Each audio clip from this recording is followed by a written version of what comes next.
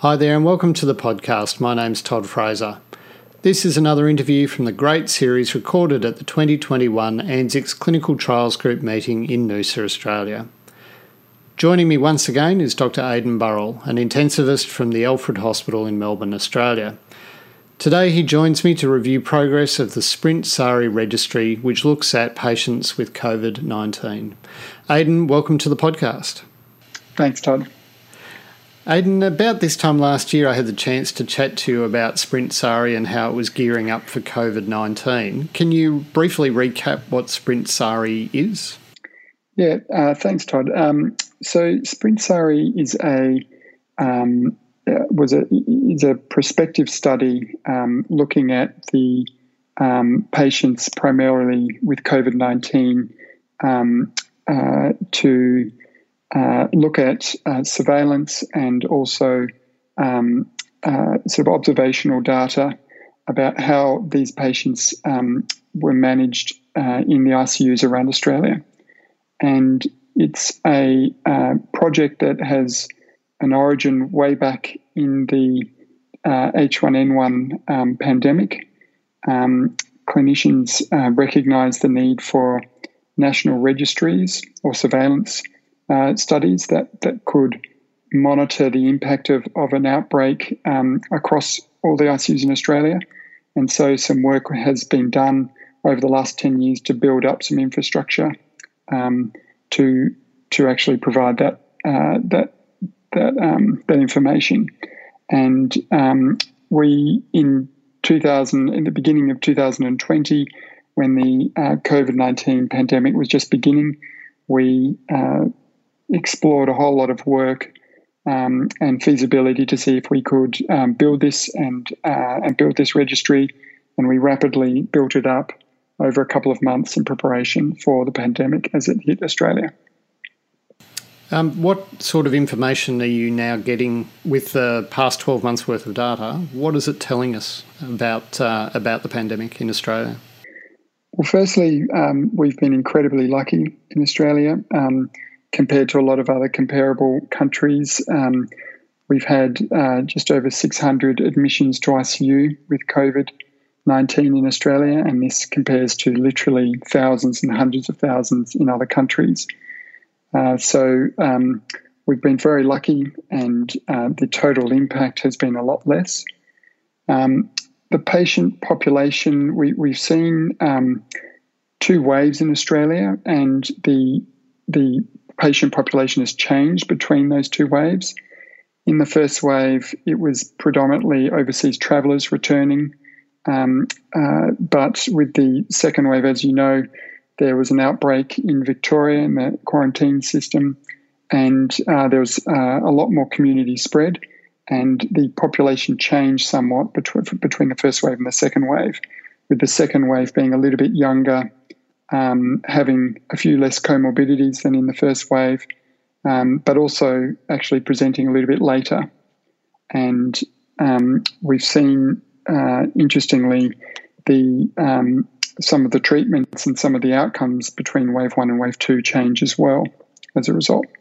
That's an interesting point. Is there information that you're able to glean from a study like this that informs about therapeutic options that some of the therapeutic studies do not?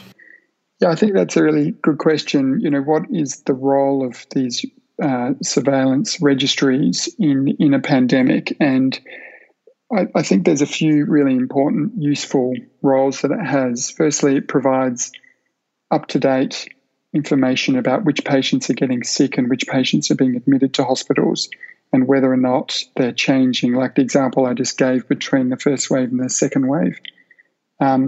They also give us information about what sort of treatments people are having, and we saw an interesting change between the first and second wave, that the overall numbers of patients being mechanically ventilated fell over time.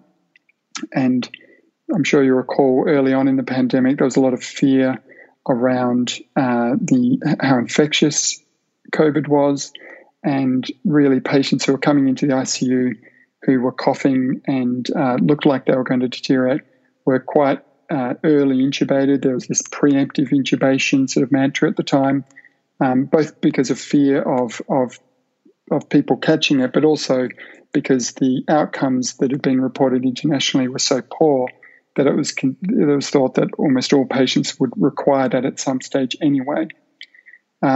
What the SPRINT-SARI registry has shown is that the number of patients being managed with intubation and mechanical ventilation has decreased over time, and we've seen the big uptake in the use of high-flow nasal oxygen and also non-invasive ventilation.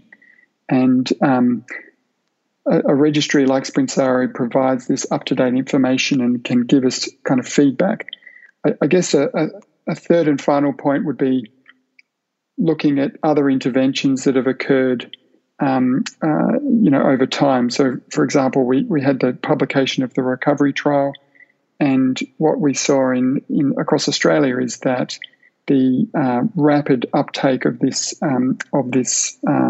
information was translated very quickly into the ICUs of Australia, and over a single week difference, the rate of using steroids in Australia was around 30% prior, and then the preprint was published, and the following week, 95% of patients in ICUs were started on dexamethasone. So quite incredible real-time feedback about what are the trends going on in the treatments, so that's I think some of the really important things you can get from a registry like this. What are the plans for SPRINT-SARI going forward from this point? One of the major aims has been to provide the data to anyone that is interested and to have it freely open. So we have done a lot of collaboration with different groups who are interested in the data.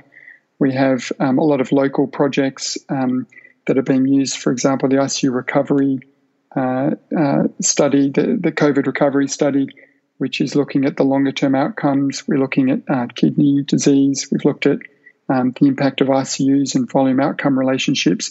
All of these studies are sort of ongoing and going to provide really interesting local data. We're also collaborating internationally with ISARIC, who the UK consortium, who have been really integral in the whole process for the Australian SPRINT-SARI collaboration, and then also ECMO-CART is another group that we're collaborating with. Aidan, thanks once again for joining us on the podcast. Thanks very much, Todd.